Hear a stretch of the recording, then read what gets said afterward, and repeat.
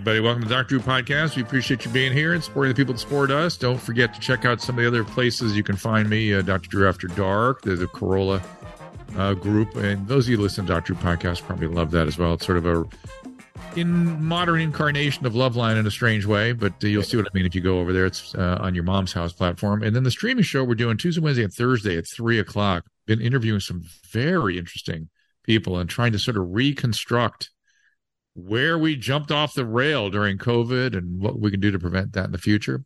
Today, it's my privilege to welcome my friend and staff trainer, Remi Adeleke. He's did we do this podcast together before? I think we have, right? No, we did the one in person at your studio, but I don't think we did this one. So that was a old version of this kind of podcast. And Remi was someone that was kicking my ass in the Canadian desert back in the day. Almost a year ago to the day, in fact, as we record this. And it was a great experience. And we came out of that learning. Well, how do I describe this? We reconnected in real life and became friends. And I became a huge fan of everything he's doing. He's an actor. He's an author. He's a producer. He's a host. Just an incredibly talented person with an extraordinary story that I'm going to make him tell again. Before I do, though, I noticed you were Instagramming, or maybe it was tweeting. I saw you tweeting a bunch about your dad. Yeah. So what's going on with that? Yeah. So, I just did a July 4th post about, where I came from, and I'm sure we'll go into my story, so I won't give away too much right now, but just, talking about my dad and how the Nigerian government did what they did to us, and how I appreciate being in America, and having the freedoms and the ability to be able to start from nowhere and end up where I am today. And I posted a picture of me and my SEAL team when we were on a pretty cool deployment. Can't go into too much detail. And in the center of the picture, we were holding up the American flag. And I didn't think anything of it. It was just a July 4th post, showing my appreciation to America.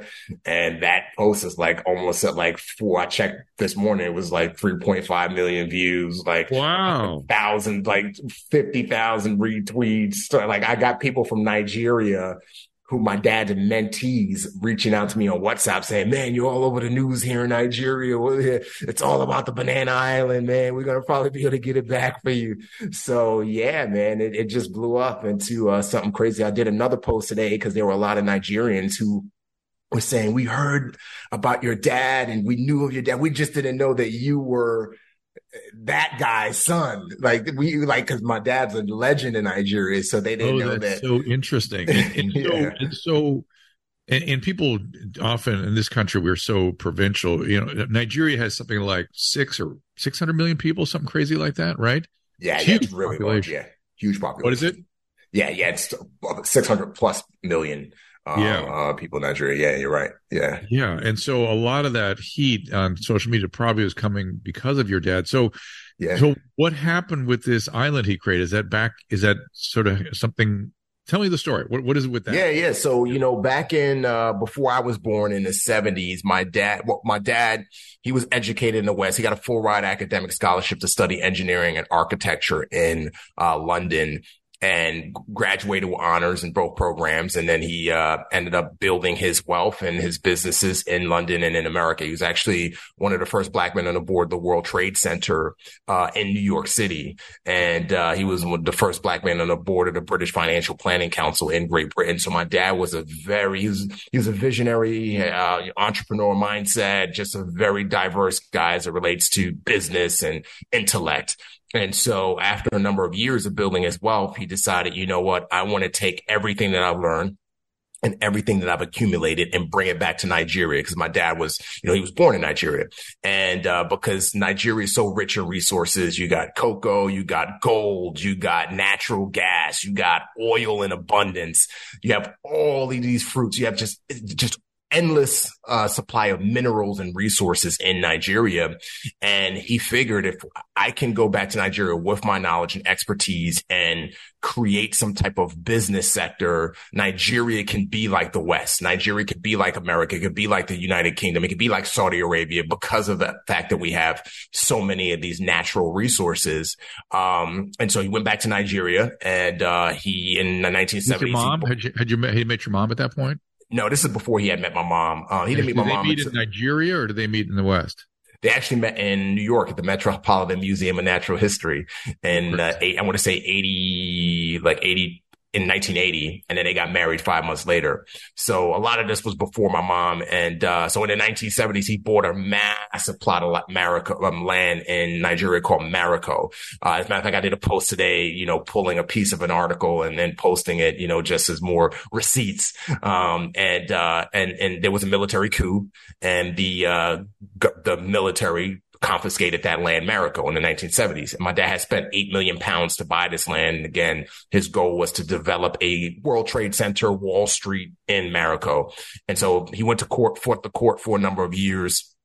I'm truncating the story for the sake of time, but he fought the court for a number of years. And then finally in the early 80s, after he had married my mom and after me and my brother came along, the courts finally settled and said, okay, we won't give you Mariko, but we'll give you whatever else you want, or we'll give you your money back. So there was this lagoon, which was essentially a swamp off the coast of Lagos. And he said, I want that. I want that swamp. And they I got questions. Yeah. How did he arrive at that? What do you know what he was thinking about? What was it about that location? He was thinking that it was centrally located, so it was a great area. But the biggest reason why he selected the swamp which was a body of water, was because in his mind, if he created something where there was never something, then no one can ever come along, the Nigerian government or, corrupt politicians, they can never come along as like they did with Mariko and say that was mine. Okay. Because he didn't want what happened with Mariko to happen again. And to be fair, I mean, Miami was built on a swamp, and Washington, D.C. was built on a swamp. And people there in Chicago had to be lifted up out of the water at one point. Yeah. There's precedent for that kind of development and engineering. And during those years where, by the way, we both you and I got the population wrong. It's 213.4 million as of 2021 in Nigeria. Okay. But when it came to those years when he was fighting in court, he met your mom in New York City, where I'm actually broadcasting from right now. Remi, I assume, is in San Diego, right? Yeah. And he must have been back and forth to the States then. Is that right? Yeah, he traveled all over the world because he had businesses in the U.S. He had businesses in Japan. He had businesses in Europe, in the Netherlands, the U.K. So yeah, he traveled all over the world. And when he was in New York, it just happened to be a exhibit on Yoruba art. And my dad is Yoruba. My last name, Adeleke, is Yoruba. It means the crown is supreme, or the crown is above. And so there was this unique temporary showcase of Yoruba art at the Metropolitan Museum. My mom, she's always been in love with art and fascinated by art. So, especially African art. So she went to that exhibit, and my dad just happened to be there. They met, fell in love, and there's a lot more to the story, but they fell in love and got married. You keep going, yada, yada, yada. And then there's boys.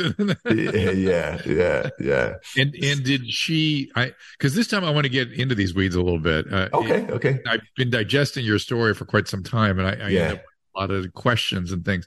Yeah. And so your mom is from New York, right? From New York, born and raised. And she falls in love with this Nigerian guy who's this ball of energy. I'm imagining it must have been not like you had to hang on to him to keep up, right? Yeah. And did she have doubts about going to Nigeria, or just I love this guy so much and that's it? And the doubts, as my mom always tells me, were early on, when she met him, because, she's at this museum and he was essentially following her around the museum because he saw her and he just kept on ending up at the same piece of art that she was looking at. He just happened to be there. naturally What are kept, you going to do? yeah. And he was telling my mom, I'm a chief in the Yoruba tribe because, my dad chief is akin to royalty in Nigeria. And, I'm this and I'm that. And my mom's this New Yorker. She's like, get away from me. What do you talk about? I don't believe you. Yeah, whatever. And so she was skeptical. But as they continued to talk at the museum and then they went on a couple dates, that's when she really started to see that he was a good guy and had good intentions. And once they fell in love and got married, my mom was just like, I would follow your dad anywhere. He was he was well known, but he was, people, every place he went, people held him up in prestige and respected him. And that same respect and admiration was passed on to my mom because of her relationship with my dad. So when my dad was like, hey, let's go to Nigeria, that's where my headquarters is, and I'm working on this important project. My mom was like, I'll follow you anywhere. That's a great story. Yeah. As she sort of, I know there's this to jump ahead, they end up back in New York, but when she was in Nigeria, is English the main language in Nigeria? Yep. Did she have any misgivings about being there? Any concerns about it? No, because she lived somewhat of a westernized life. We lived on a compound, in a mansion. I mean, there were nannies and drivers and maids and, so our life, our bubble was very insulated. And so, but at the same time, as she began to venture off and go to the grocery store because she didn't like people doing all that stuff for her. She began to see things, and the corruption in Nigeria, and she began to learn the system. And so, fast forward a little bit, when my dad, after he began to develop the island, she would tell my dad all the time, listen, all of our assets, all of our money, is wrapped up in this island. I do not trust this government system. And if something goes wrong, like what happened with Marico before we met, we're going to lose absolutely everything. We're going to lose millions of dollars, and I'm not going to have a nickel to my name. And so my mom she was a New Yorker. So she was very wise and very street smart. And after, again, venturing out into the streets and learning how the system was, she was just like, you got to put money elsewhere. My dad would always say to her, no, my priority is my country. Because I want the world to respect Nigeria. And I know that this Wall Street that I'm going to create, this World Trade Center, will garner respect from people around the world in Africa. And once that's done, then we could put money in the U.S. So my mom she ended up being right, in the long run. Because that's what happened, right? Was it another coup, or they just came after him, or what? Do we even know, really? Yeah. So Marico, that was a federal government when they took Marico from it, because it was a military coup. So technically it was a federal government. So after the democracy was reinstalled, after the military coup, then the federal government gave my dad as the one that said, okay, you could have this swamp. Okay. So they awarded him, gave him a deed. Everything was in his name. Essentially, this was compensation for the 8 million pounds that he had spent on Marico. Fast forward to after the land had formed, not when my dad started signing paperwork, not when he started dredging the foreshore and having Dutch engineers flying from the Netherlands to help dredge the foreshore and develop this land. After the land had been fully formed, and the construction started on the island, the Lagos state government, which was run by the guy who's the current president of Nigeria, the Lagos state government came in and said that the federal government was never supposed to award him this land. Wow. It was, this is how corruption works. Yes. So it does whatever it wants. And exactly. Yeah. And so that's how it then the state government took it and said it was ours. And my dad went to court to start fighting them and just died 3 weeks later. Oh my God. 3 weeks after that started. Yeah. And do we know cause of death or anything? Yeah. So on the autopsy, he had been given medication because he got bit by a dog. He went out for a walk, be stressed out. My dad would always, when he would get stressed out, he would just go for long walks around the neighborhood, just to think and process things. And, there was a neighbor who had a dog, and actually an Indian guy. He wasn't Nigerian. He was an Indian guy. And his dog got loose and attacked my dad and bit him. My dad went to the hospital and got medication, and essentially the autopsy showed that the medication was essentially poison. It was bad medicine. God. So that's what killed him. Shit. Yeah, that's what killed him. Crazy. Yeah. And we know that there's a lot of people that were involved in my dad's demise. And, it was very sophisticated, because the guy who was our family security guard and my dad's personal security is to this day the manager of the island, Banana, which is renamed for Lagoon City to Banana Island.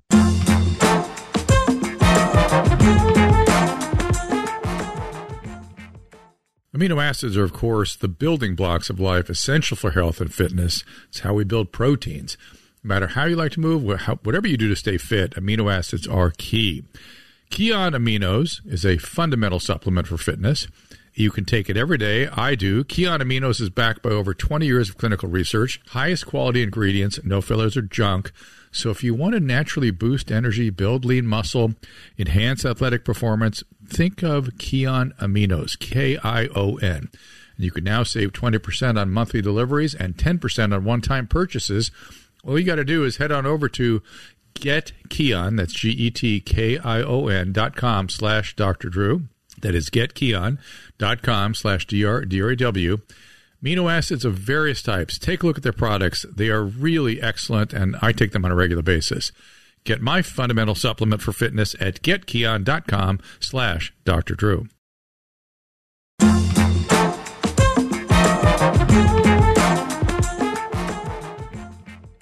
What is now to zoom ahead to the present moment? Who's getting that back now? What is the status? Why are people excited about that region again? Yeah, so the island is now been turned into a very upscale residential neighborhood. So billionaires have, Dangote, who's the richest African on the planet, has a compound on Banana Island. Davido, who's a very famous Afrobeats rapper, has a compound on the island. So a lot of rich Africans have compounds on this island. And so essentially now, my half brother, because my dad was married years before he married my mom. He's about 15, 16 years older than me. He's a lawyer. And so he's taken up the case since 1987 when that happened. And, he's been fighting them. He's been going to court. The one thing that happened is they offered us $8 million. I want to say like 5-6 years ago, they offered our family $8 million. Obviously my brother turned that down because he was like, listen, my dad, technically he bought that land for 8 million pounds, but this was in the, this was in the 70s because this was Marico. So, just for inflation and then all the money he spent developing that swamp into the island. And then now, just for inflation, what it's worth now, it's worth billions. It's literally worth billions of dollars now. Wow. So that's why my brother turned down the $8 million offer.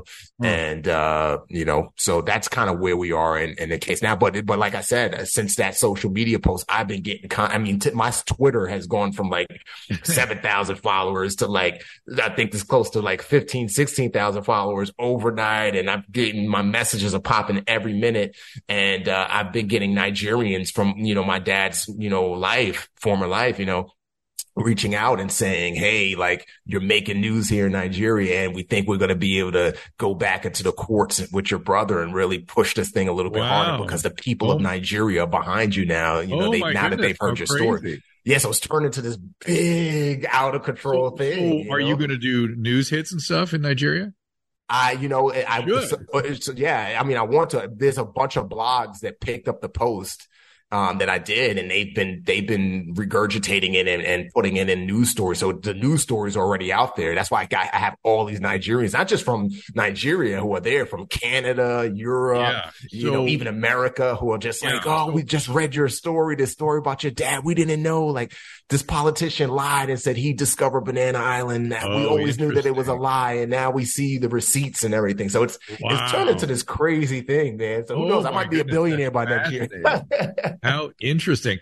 And so So that was when the 80s when he really started working on the Marcos thing was in the 70s. Was it the Yeah. 80s when he started the Banana Island thing? Yeah, yeah. It was actually Lagoon City, but yeah, he started that early 80s, like 80, 81 Yeah. is when the And court so rewarded him. that is a period of spectacular growth in Nigeria, right? And it has become what your dad kind of imagined in many ways, right? Yes and no. Corruption has really stifled the growth of Nigeria. Politicians stealing money, money not trickling down to the people. Politicians. So here, it's almost similar to here in America, but when people want to become rich and rise out of poverty, what are they, especially when we talk about people from inner cities, poor areas, what they gravitate to: music for the most part, sports, even selling drugs, that kind of thing. At least this is the environment that I come from. In Nigeria, when people want to rise out of poverty, they venture into politics. They do everything into politics because politicians will go into politics dirt poor and come out billionaires, not millionaires, billionaires. Now, why is that? Because the politicians are known to steal money, steal resources, especially the politicians or the governors and the senators who are over oil states in Nigeria, like the Delta and these other states that are rich in resources. You could Google the stories, and endless stories of politicians and oil ministers who, again, they go into these positions poor and they come out multi-billionaires. And then once they finish and investigations happen, they go to London or they go to America and they're sitting on all of this money, Well, so they if the sort of trend is if that's where they're coming from, the kids become really highly educated. Yes. They get they're very much overrepresented in the higher educational environments. Yep. Like in the state, really in the represented. Yep, in the States, yeah. Like in America and UK, like a bachelor's degree is equivalent to a GED. Like if you're a Nigerian kid and you have a bachelor's degree and that's it, like you're a disgrace to your family. Yes. Like education is held in high regard amongst Nigerian families. And it's interesting. I was talking to a Chinese woman a couple of days ago, and she was saying it's the moms that really drive that. Oh yeah. Not that the dads aren't into it, but the moms start holding the shame. You're shaming the entire continent. Yeah, 100%. 100%. Is it the moms too that do that? Yeah, it's the moms. It's the mom. And when a mom can't get through, the dad. The dads will say, like, it's so funny. When I was a kid, my mom would threaten me, like, because this is what Nigerian parents in the West do. They say, if you don't do good in school, I am sending you back to Nigeria. You are going back to Nigeria. First class ticket to Nigeria. All the time. And my mom would say that to me. I'm like, Mom, you can't afford to send me to Nigeria. But all my Nigerian friends who had both a mom and dad, even now, like friends are like, most of the Nigerians I know are either doctors, engineers, very successful entrepreneurs or lawyers. And you talk to all of them and they will all tell you that my mom and dad threaten me with the same thing. If I do not do what I'm supposed to do, I'm on a first class plane ticket to Nigeria nonstop. That's pretty damn funny. Oh my God.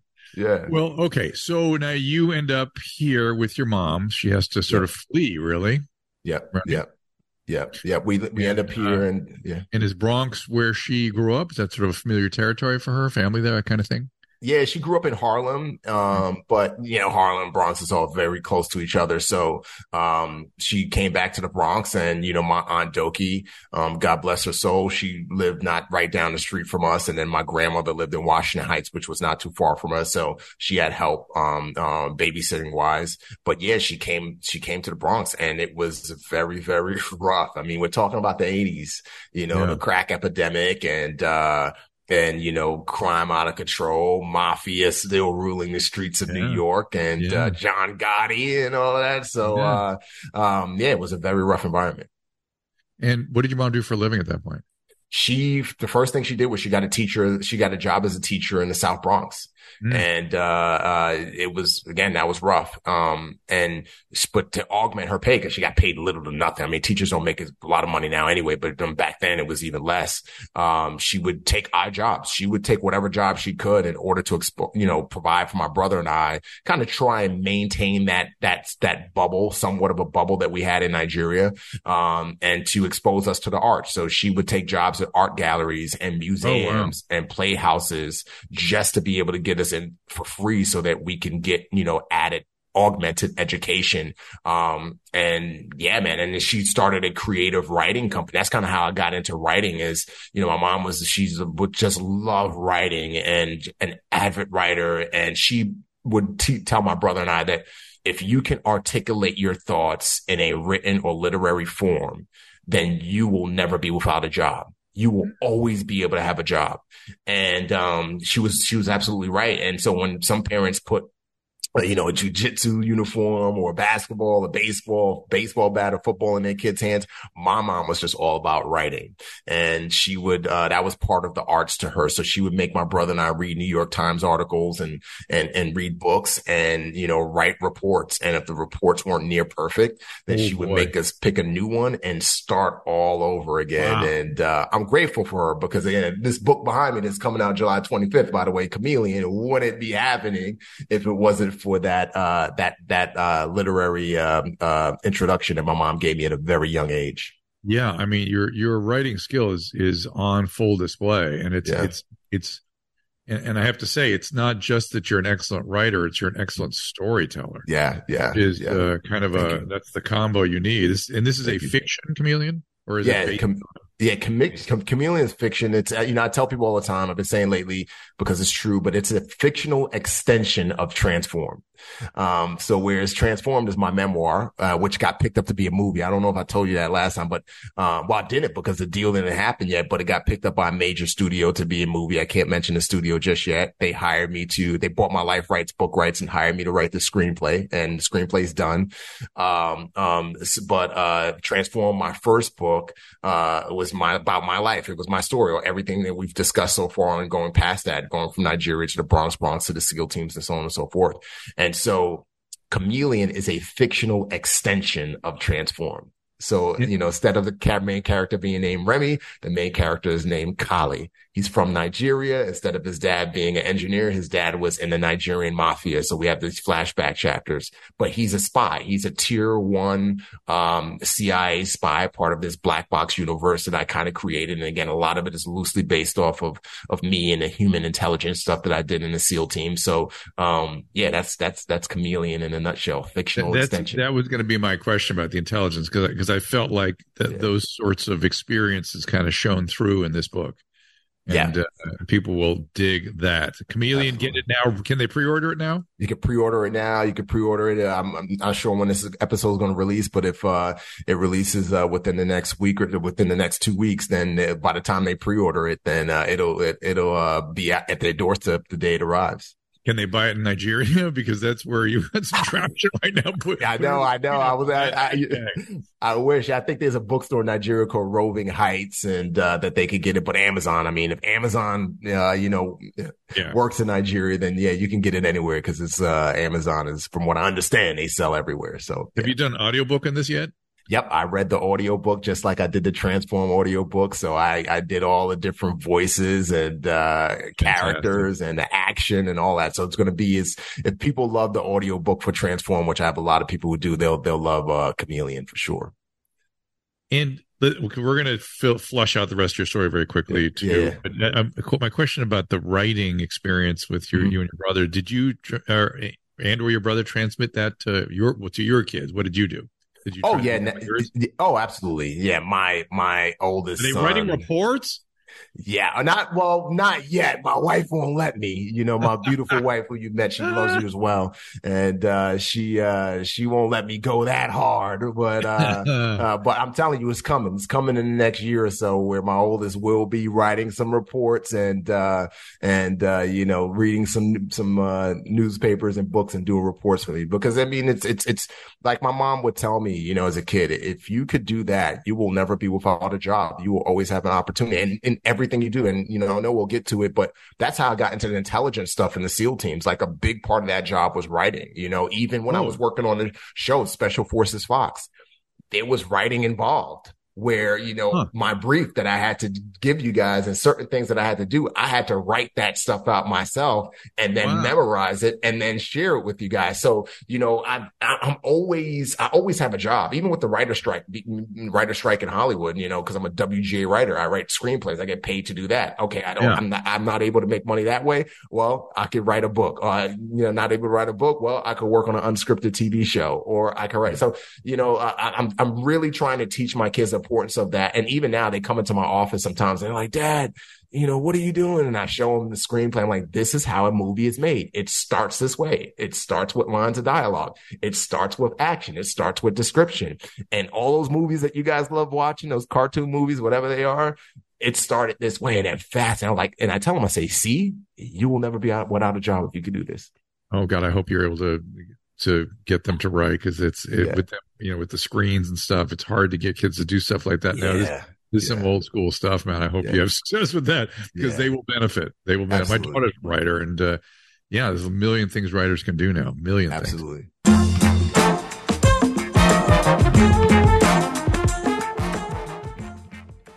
You've heard me talk about Shopify before, the commerce platform revolutionizing businesses. Whether you're a garage entrepreneur or maybe you're even IPO ready, Shopify is the only tool you need to start, run, and grow your business without the headaches. Shopify puts you in control of every sales channel. And once you've reached your audience, Shopify has the internet's best converting checkout to help you turn them from browsers to buyers. Shopify powers 10% of all e-commerce in the U.S., and Shopify is a truly global force. Plus, Shopify's award-winning help is there to support your success every step of the way. This is possibility powered by Shopify. And something I love about Shopify is no matter how big you want to grow, Shopify gives you everything you need to take control and take your business to the next level. Sign up for a $1 per month trial period at shopify.com/Drew. That's D-R-E-W, not Dr. Drew, just Drew, all lowercase. That is shopify.com/Drew to take your business to the next level today. Shopify.com/Drew.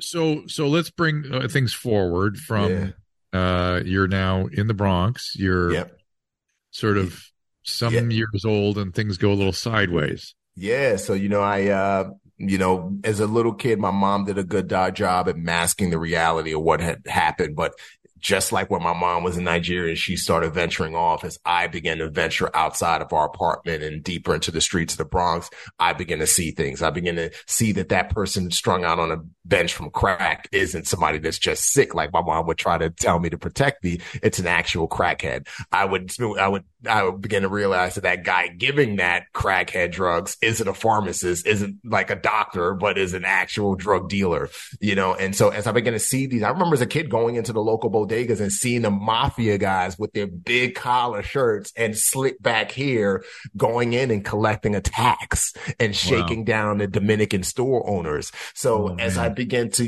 go out and see these things and see my mom have to beg for extra time to pay the rent and all of these things, that's when I began to realize, all right, I'm not in Kansas anymore. This is a different world. And I remember being 8 years old and in my room staring at a picture of my dad. And I just remember breaking down crying, because I said to myself, if my father was here, then we would have a better life. We wouldn't be living this horrible life that we're living now.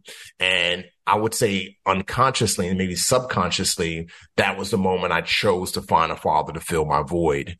And so, I started, seeking out a father in the streets, street culture, hip hop culture, rap culture, guys, drug dealers, all of these different guys. I began to look to them to teach me how to become a man. So when I would listen to this music and hear rappers talk about, hey, you need to punch people in the face if they disrespect you. That's what a man is. Okay, that's what I'll do. When I would hear rappers talk about, hey, if you want to, be a player, you gotta sleep with multiple women. That's the way you become a man. And I would do these things. And then I started selling drugs and, and then I progressed from selling heavy drugs and making a lot of money doing that to, in my teens running high level scams.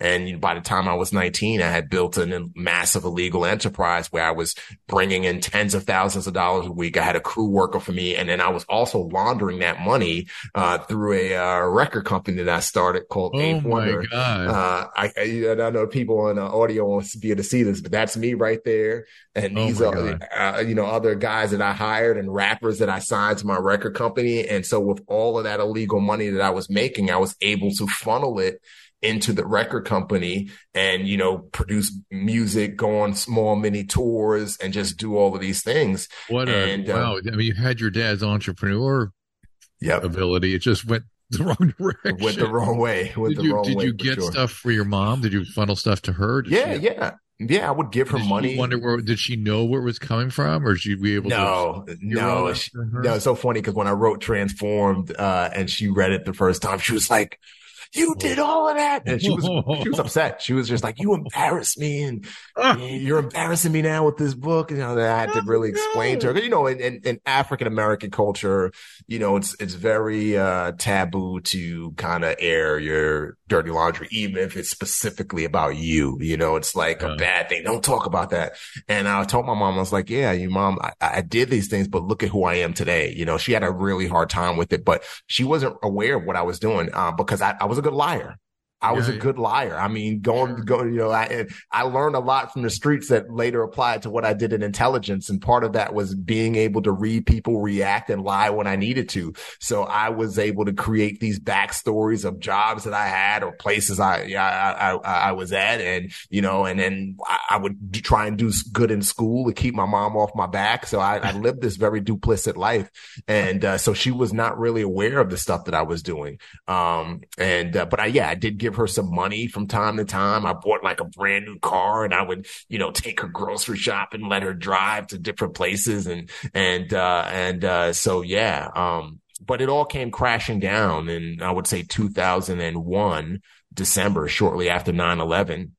I ended up getting involved in this deal with this drug dealer where I sold him, a bunch of phones. That was because my cell phone scam evolved into me just selling, phones for like 300 to 400 pop to people here and there. They're selling to drug dealers because the drug dealers like the phones because the phones would stay on for 90 days and then they would cut off. It was unlimited talk. And then after it cut off, I would get them a new phone and the phones weren't tracked or traced to them.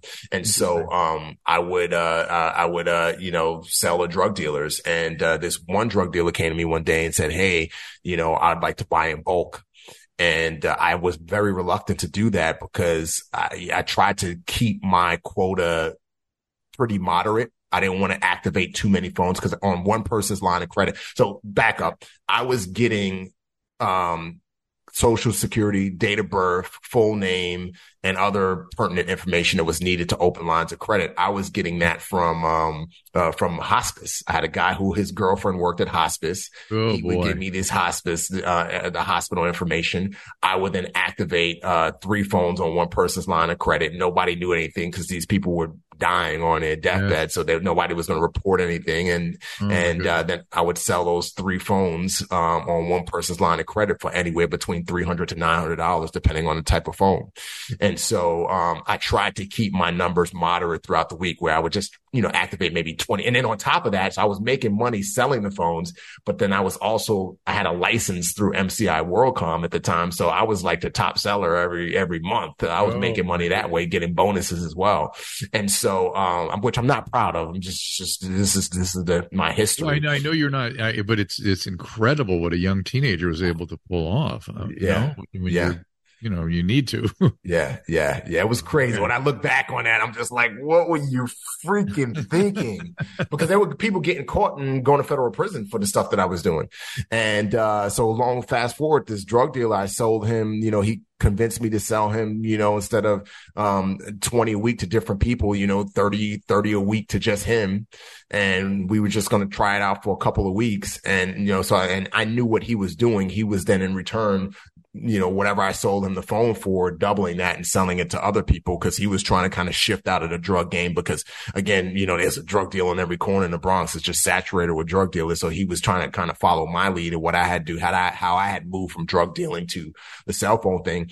And the phones cut off. They were supposed to be on for 90 days. And 2 weeks later, those phones cut off. He was in a bad spot because he sold those phones to a bunch of people, and he came to my house and threatened my life. And he was a very, he was a known killer, a very dangerous person, Jamaican guy. And so I gave him his money, and then I made some extra money on the side to pay him back even more so. And then after that, that was my wake up call. That was my, okay, Remi, if you don't stop doing what you're doing, you're going to end up dead or in prison. One thing, my mom would spank me as a kid. And I know people have different beliefs as it relates to discipline and spanking, but I could tell you one thing that did for me was that always reminded me that there's consequences for actions. Mm. And when that guy threatened my life in my mom's apartment, my mom was actually asleep a few doors down. Oh. That was my spanking. That was my, hey, you dodged a bullet, but if you keep doing this, you're not going to get a spanking next time. You're going to end up dead or in prison. So you absolutely need to stop.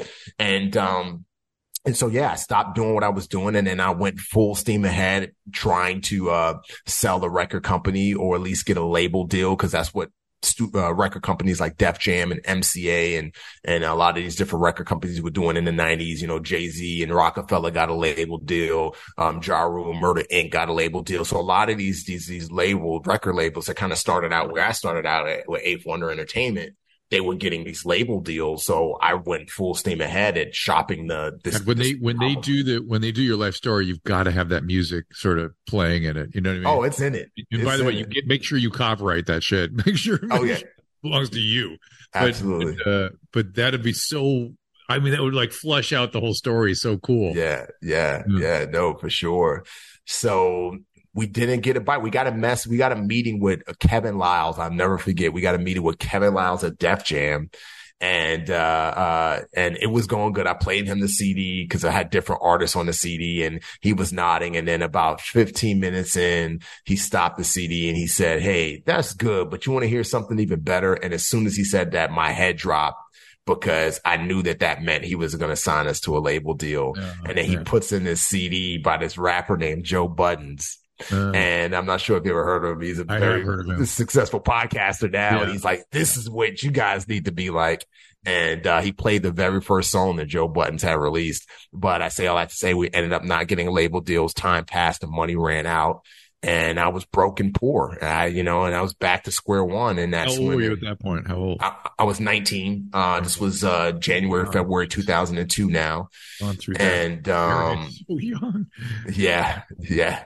And so, after a few months of pretty much doing nothing with my life is when there's a lot more to the story. People can get in the book Transform, but that's when I made the decision I need to get out of here. And the way I'm going to do it is the Navy.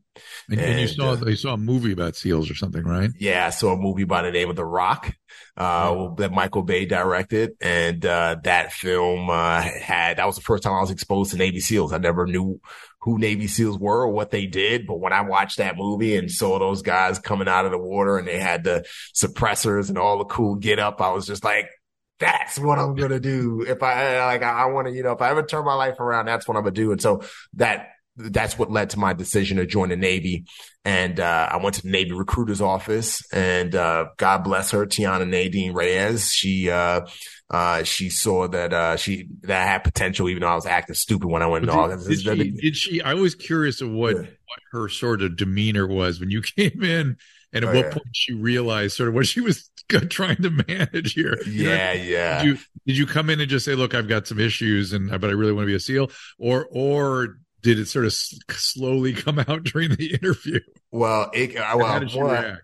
Yeah, I came in and I saw her, and she was gorgeous, and all the Navy stuff went out of my head, and I was like, "Oh my God!" I'm hitting on her. So I'm like, "Hey, what's up, girl?" You know what I'm saying? Like, I got this music business, and I'm thinking about joining the Navy. And I'm trying to swab her, as she was from the Bronx. Yeah. She did her time in the Fleet Navy, and then she came back to the Bronx to be a recruiter, and she saw right through that. So she was like, whatever. And so she played along for a little bit. Again, she was playing me. She knew what she was doing. And the first thing she had me do was have me take a practice ASVAB test. I scored high enough to get in the Navy, but I didn't score high enough to get into SEAL training because I had told her I wanted to be a SEAL, and she kind of scoffed at that. And then the next thing she did was she ran my background. And when she ran my background, she discovered that I had 2 warrants out for my arrest. Yeah, in 2 different states, in New Jersey and in New York. Did she laugh at you? Was she alarmed? How did she react? She looked up at me in shock. She was like, you got warrants and you can't join the military. Yeah. And as soon as she said that, I got up and I like bolted towards the door. And she yelled at me, stop, before I got out. And I turned and said, what? And she said, do you have a suit? I said, no. She said, do you have a nice collared shirt and some nice pants? I said, I'm sure I could find something. Why? She said, come back tomorrow. I said, for what? She said, snapped at me. Just shut up and come back tomorrow. Okay. Wow. In a thick New York accent. And I said, all right. And I came back the next day, and she was in her dress uniform, and she drove me to both judges, the judge in New Jersey, the judge in New York, and advocate on my behalf. Essentially did she arrange an appointment with the judge, or did you just walk into the courtroom? She was able to get right in. You know what this is? I mean, you got to remember, this is 2002. So over 20 years ago. So I can't remember all the details, but I can tell you that it might have been a week later we ended up going to a court, but I can tell you that she was able to get us right there in front of the judge. In the courtroom. It wasn't like in his chambers or something. You're standing in the courtroom. Yeah, we were in the courtroom. So she was able to get me in front, and she stood right next to me and essentially advocated on my behalf, and said, hey, this kid's made mistakes, but he has potential. 9/11 happened 9 months ago. He wants to join the military after the act of war, which I didn't. She was just, saying that. But he can't join the military with warrants and a record. Mm-hmm. And so both judges said, okay, if this guy's serious about turning his life around, then we'll expunge his record, clear these warrants, and all he has to do is pay court fees and court fines, and then he's free and clear. And she went a step further after that and fudged the paperwork, because even with my record expunged, they're still in the system. So she fudged the paperwork and worked some magic. And that's how I was in the Navy. I mean, I went to her office, I want to say like the second to last week in June, and July 2nd of 2002, I was in boot camp in Great Lakes, Illinois. So it all happened really, really fast. And, she made that happen. She would die 2 years later. I didn't find that out until, way later. But her sacrifice, she died of? She had a very rare autoimmune disease, called myositis or gaitis or something like that. Myositis? That sounds about right. Dermatomyositis. That's the more deadly. Yeah, that's it.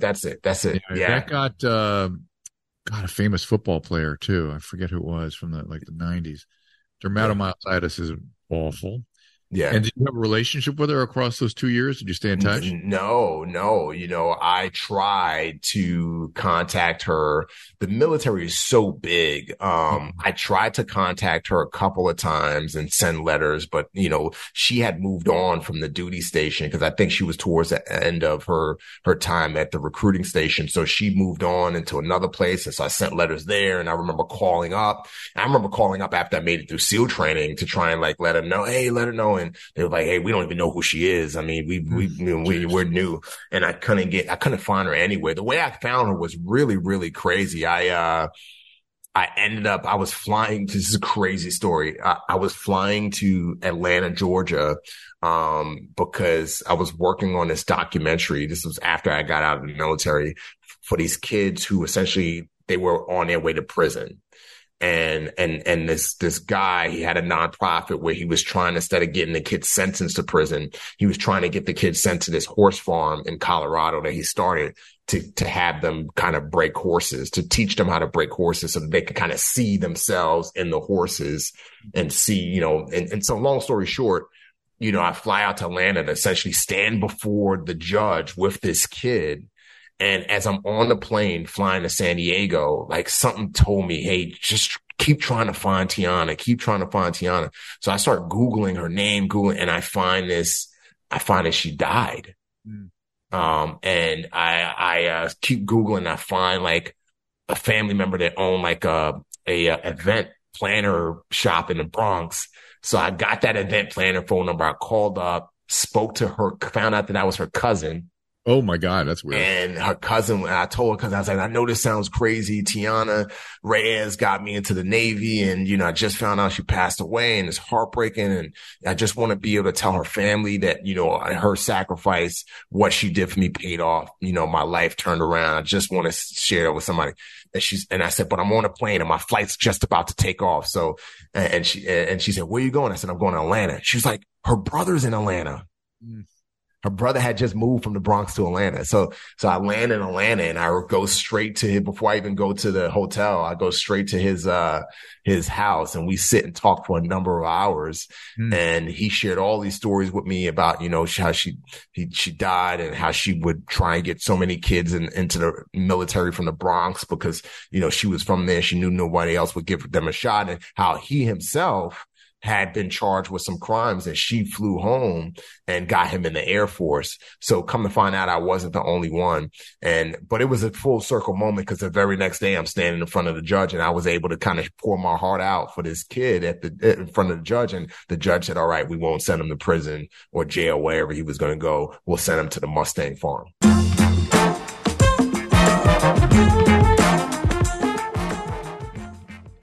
This podcast is sponsored by BetterHelp. And of course, I've been advocating for BetterHelp and access through electronic media. No longer can people claim that they can't get access or there's stigma. You don't have to wait for a waiting room, or you just go to BetterHelp. It's easy to get caught up, of course, in what everyone else needs from you and then ignore yourself and get depleted. Therapy can give you the tools to find more balance and replete your needs. I personally have benefited from therapy. I send family, friends, patients to BetterHelp, and I've been pleased with the services provided there. No longer are there excuses.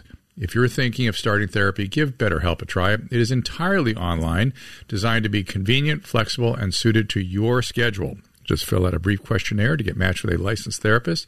You can also switch therapists anytime for no additional charge. In fact, it's important to get that right fit, so they offer that as well. Find more balance with BetterHelp. Visit BetterHelp.com/Drew today to get 10% off your first month. That's DREW. One more time, that is BetterHelp, HELP.com/DREW.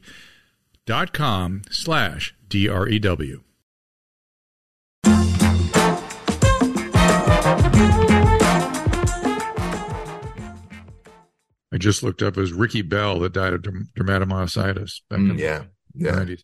Yeah. That's an her daughter, me and her daughter are so close. I was on the phone with her daughter for like 20 minutes yesterday. Her daughter starts college in August. So so her mom's like another mom to me. So we're really close. Her daughter calls me dad, so. Oh my gosh. So real dad's not in her life. So it's a full circle, situation. Oh my God. That's amazing. Yeah. And by the way, just in terms of, dream casting, who are we going to cast for that character in the movie about you? So for Tiana, I would say there's two people that come to mind: Zoe Saldana. Oh yeah, and there's a girl. Let me see if I can find her name really quick. The woman in what was that Steven Spielberg movie that came? That he did a remake of it. It was like a musical. It was a musical that came out recently. The girl, she won the Oscar for that musical. West Side Story, right? Yeah. Her name is Ariana DeBose, Debose. So she won an Oscar. Has any contact with her? Yeah. Love to be a part of it. Yeah. So, all right. So now you've just sort of sketch out. You sort of don't make the SEALs the first time, but then get together and do pass the second, and then and stay with it all the way through. How did you get involved with Special Forces? Yeah, so I was they reached out to me, I want to say about 2.5 years ago for a slot, and then I guess I didn't make the cut. And then they reached out to me, about a year later and said, "Hey, we'd like for you to do the UK version." And so I went through the whole interview process, and I did a season of the 2 seasons of the UK version, a celebrity season and a civilian season. And then, I want to say 6 months later is when Fox picked up the, US version. And they said, "Hey, we'd love to have you back. We loved you on the UK version. The fans loved you out there. We think you'll be good for the US version." And so that's how it kind of all came together. Interesting. Was there a big difference between the UK and the US groups? The main difference was primarily the language. So in the UK version, it was cursing and nudity and, all that, on the UK TV, which I was surprised about, because you have the recruits like stripping down naked on the freaking show. And you're just like, that was actually when the first episode, when we were shooting that day. And Billy was like, "All right, get out of here stuff." Yeah, because you guys made us throw our clothes off too, but we stayed in our underwear. Yeah, they get naked on the wow. UK show, and I'm like, "Oh my god, let me turn around." You know what I mean? And so that was the difference. It's just more adult. Let's just say that. It's so we had a UK person in our group. Mel B was in our group, yeah. And I still have these I'm just laughing my ass off at some of her moments. Yeah. One of my favorite moments when she was, when Dwight Howard, who literally towered over the whatever little limited sort of barriers we had between the commodes, the place to go to the bathroom, and Mel B's just going, "This is just not normal." Yeah, that was funny. She's so right, so funny. That was a funny clip. But that group, our group is still all together. I mean, that's awesome. Just was talking to Piazza this morning, and Piazza texted me. Yeah, he texted me this morning too. As a matter of fact, I'm doing a book signing and that's why I asked you if you're going to be in New York July 25th, because I'm doing a Q&A, book signing and a launch event at the Lit Bar in the Bronx. Guess who's moderating it? Who? Piazza. Dwight Howard. Oh my goodness! Yeah, he's coming out to moderate. So he's going to be interrogating me instead of me interrogating him. Oh, that is so. How delightful is Dwight Howard, by the way? He's awesome. Just the most delightful people, right? He's awesome. He's awesome. So yeah, he's going to be moderating the event. And then Mike said he might try and make it. So that's why I was checking to see if you were going to be in New York, July 25th at the Lit Bar in the Bronx. I'm looking at those dates. Mike Piazza is going to try and come too. He texts me. He's like, "Hey, I'm going to try and come through." So it'd be cool. It would be great. And if you get to go to Las Vegas, that's where Danny is now, Danny Amendola. Yeah. The Raiders, which is fantastic. Yeah. Oh my God. So let's just review what you're doing now. I don't know if people really appreciate the breadth of the stuff. They saw you on Special Forces. Yeah. This is the second time I've had you tell your story in detail, but I've been chewing on it for a while. I wanted more weeds on it. I wanted more. Yeah. It's such a phenomenal story. Yeah. But tell them all the other stuff you're doing. You're acting, you're writing, just so many different things. Where do you want people to go to see the things you've done? We went to the theater, which we rarely do, to see the airplane film. Oh yeah. Yeah, no, I'm glad you enjoyed it. Yeah, so I for acting for me is my film school, because I never had a chance to go to film school. I don't have a desire to be an actor, but I do. My primary focus is being a writer director. But yeah, I acted in a plane, ambulance, a bunch of other stuff. And I have a film that actually the producers of Plane, they're producing my film Unexpected Redemption, which is a sequel to the short film that we talked about last time I was on your show, the Unexpected. So that got picked up. We're fully financed. We don't need any money at all. Tell them quickly about what that's about. So The Unexpected is a organ harvesting film, human trafficking film, but specifically organ harvesting. I was shocked. That film was an eye opener for me. I was like, what? This goes on like this? You got to be kidding me. Yeah. It's that deep. That the amount of money involved is such that the right people that'll start doing this shit. Yeah, it's a very sophisticated network of people, and it's very intricate, and that's why what I really wanted to to come across during the film when people watch the film. So that I want them to understand that this is organized crime to the highest degree. These ain't just some small uneducated people. A lot of people that are involved in organ harvesting have to be our doctors and nurses, have to be very educated, learned people. And so yeah, I did that short film, and I got to give a shout out to you while I'm on with you, Doctor. So many people who watch the short, they say, "Hey, I'm here because I heard you talk about the short on Dr. Drew's podcast, and I'm so glad that I came watch this." I want to give you kudos for really pushing that out there, but. One of the people who watched the film is the producer of the plane. Him and his team watched it. Gerard Butler and our financier Mike Grabowski, who produced Hotel Mumbai and a bunch of other stuff, and a lot of other big names watched this film. And it was like, this needs to be a feature film. This needs to, we need to do this. And so essentially, they got behind it. We've already cast a major star. Can't mention his name yet. We got another major star.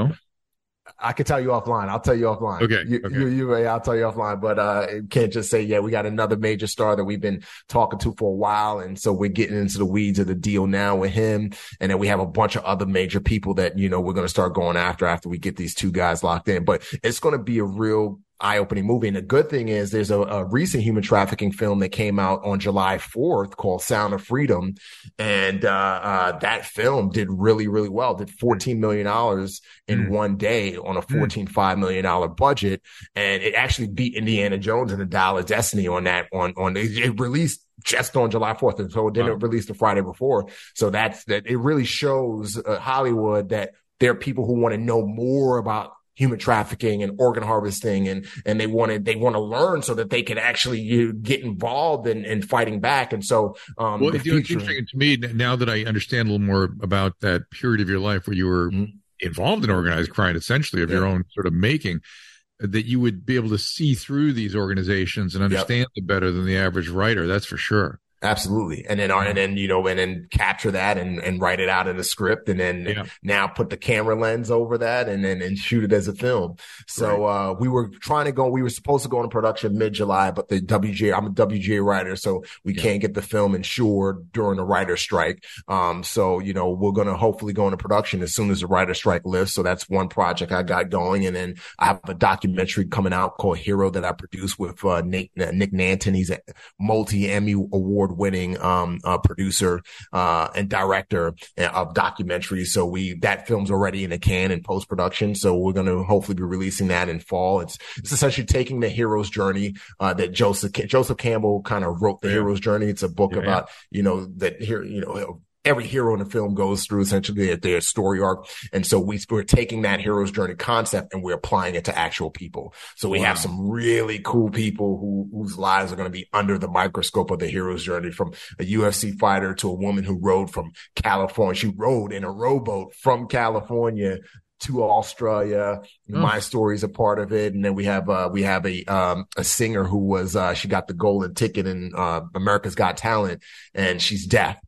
And so we got some really, really cool stories that's going to be a part of the hero's journey. And then my book Transformed, as I mentioned, got picked up to be a film. So that script's done actually. So once the writer's strike lifts, I'll turn that into the studio, and then hopefully we can get to casting. And then obviously Chameleon, my book that, go buy Chameleon, and then it too will be a film. So let's support this book. Let's go get it. Yeah. Interestingly, it actually started out as a film. I wrote the screenplay first, and then I had a big major producer picked up the rights to the screenplay and had me go through a year of rewrites. And after I wrote the screenplay, that's when a buddy of mine who used to work for the CIA, but he's now an author, he read the screenplay and was like, Remi, you should do this as a book series, because this is a phenomenal script. It's very grounded. It's super cool. And, we've never seen a protagonist like this who could become a chameleon, who could become whatever character he needs to become at the drop of a dime and then still keep it grounded. You need to do this as a book. And I was just like, I don't feel like writing. I've just been writing for like a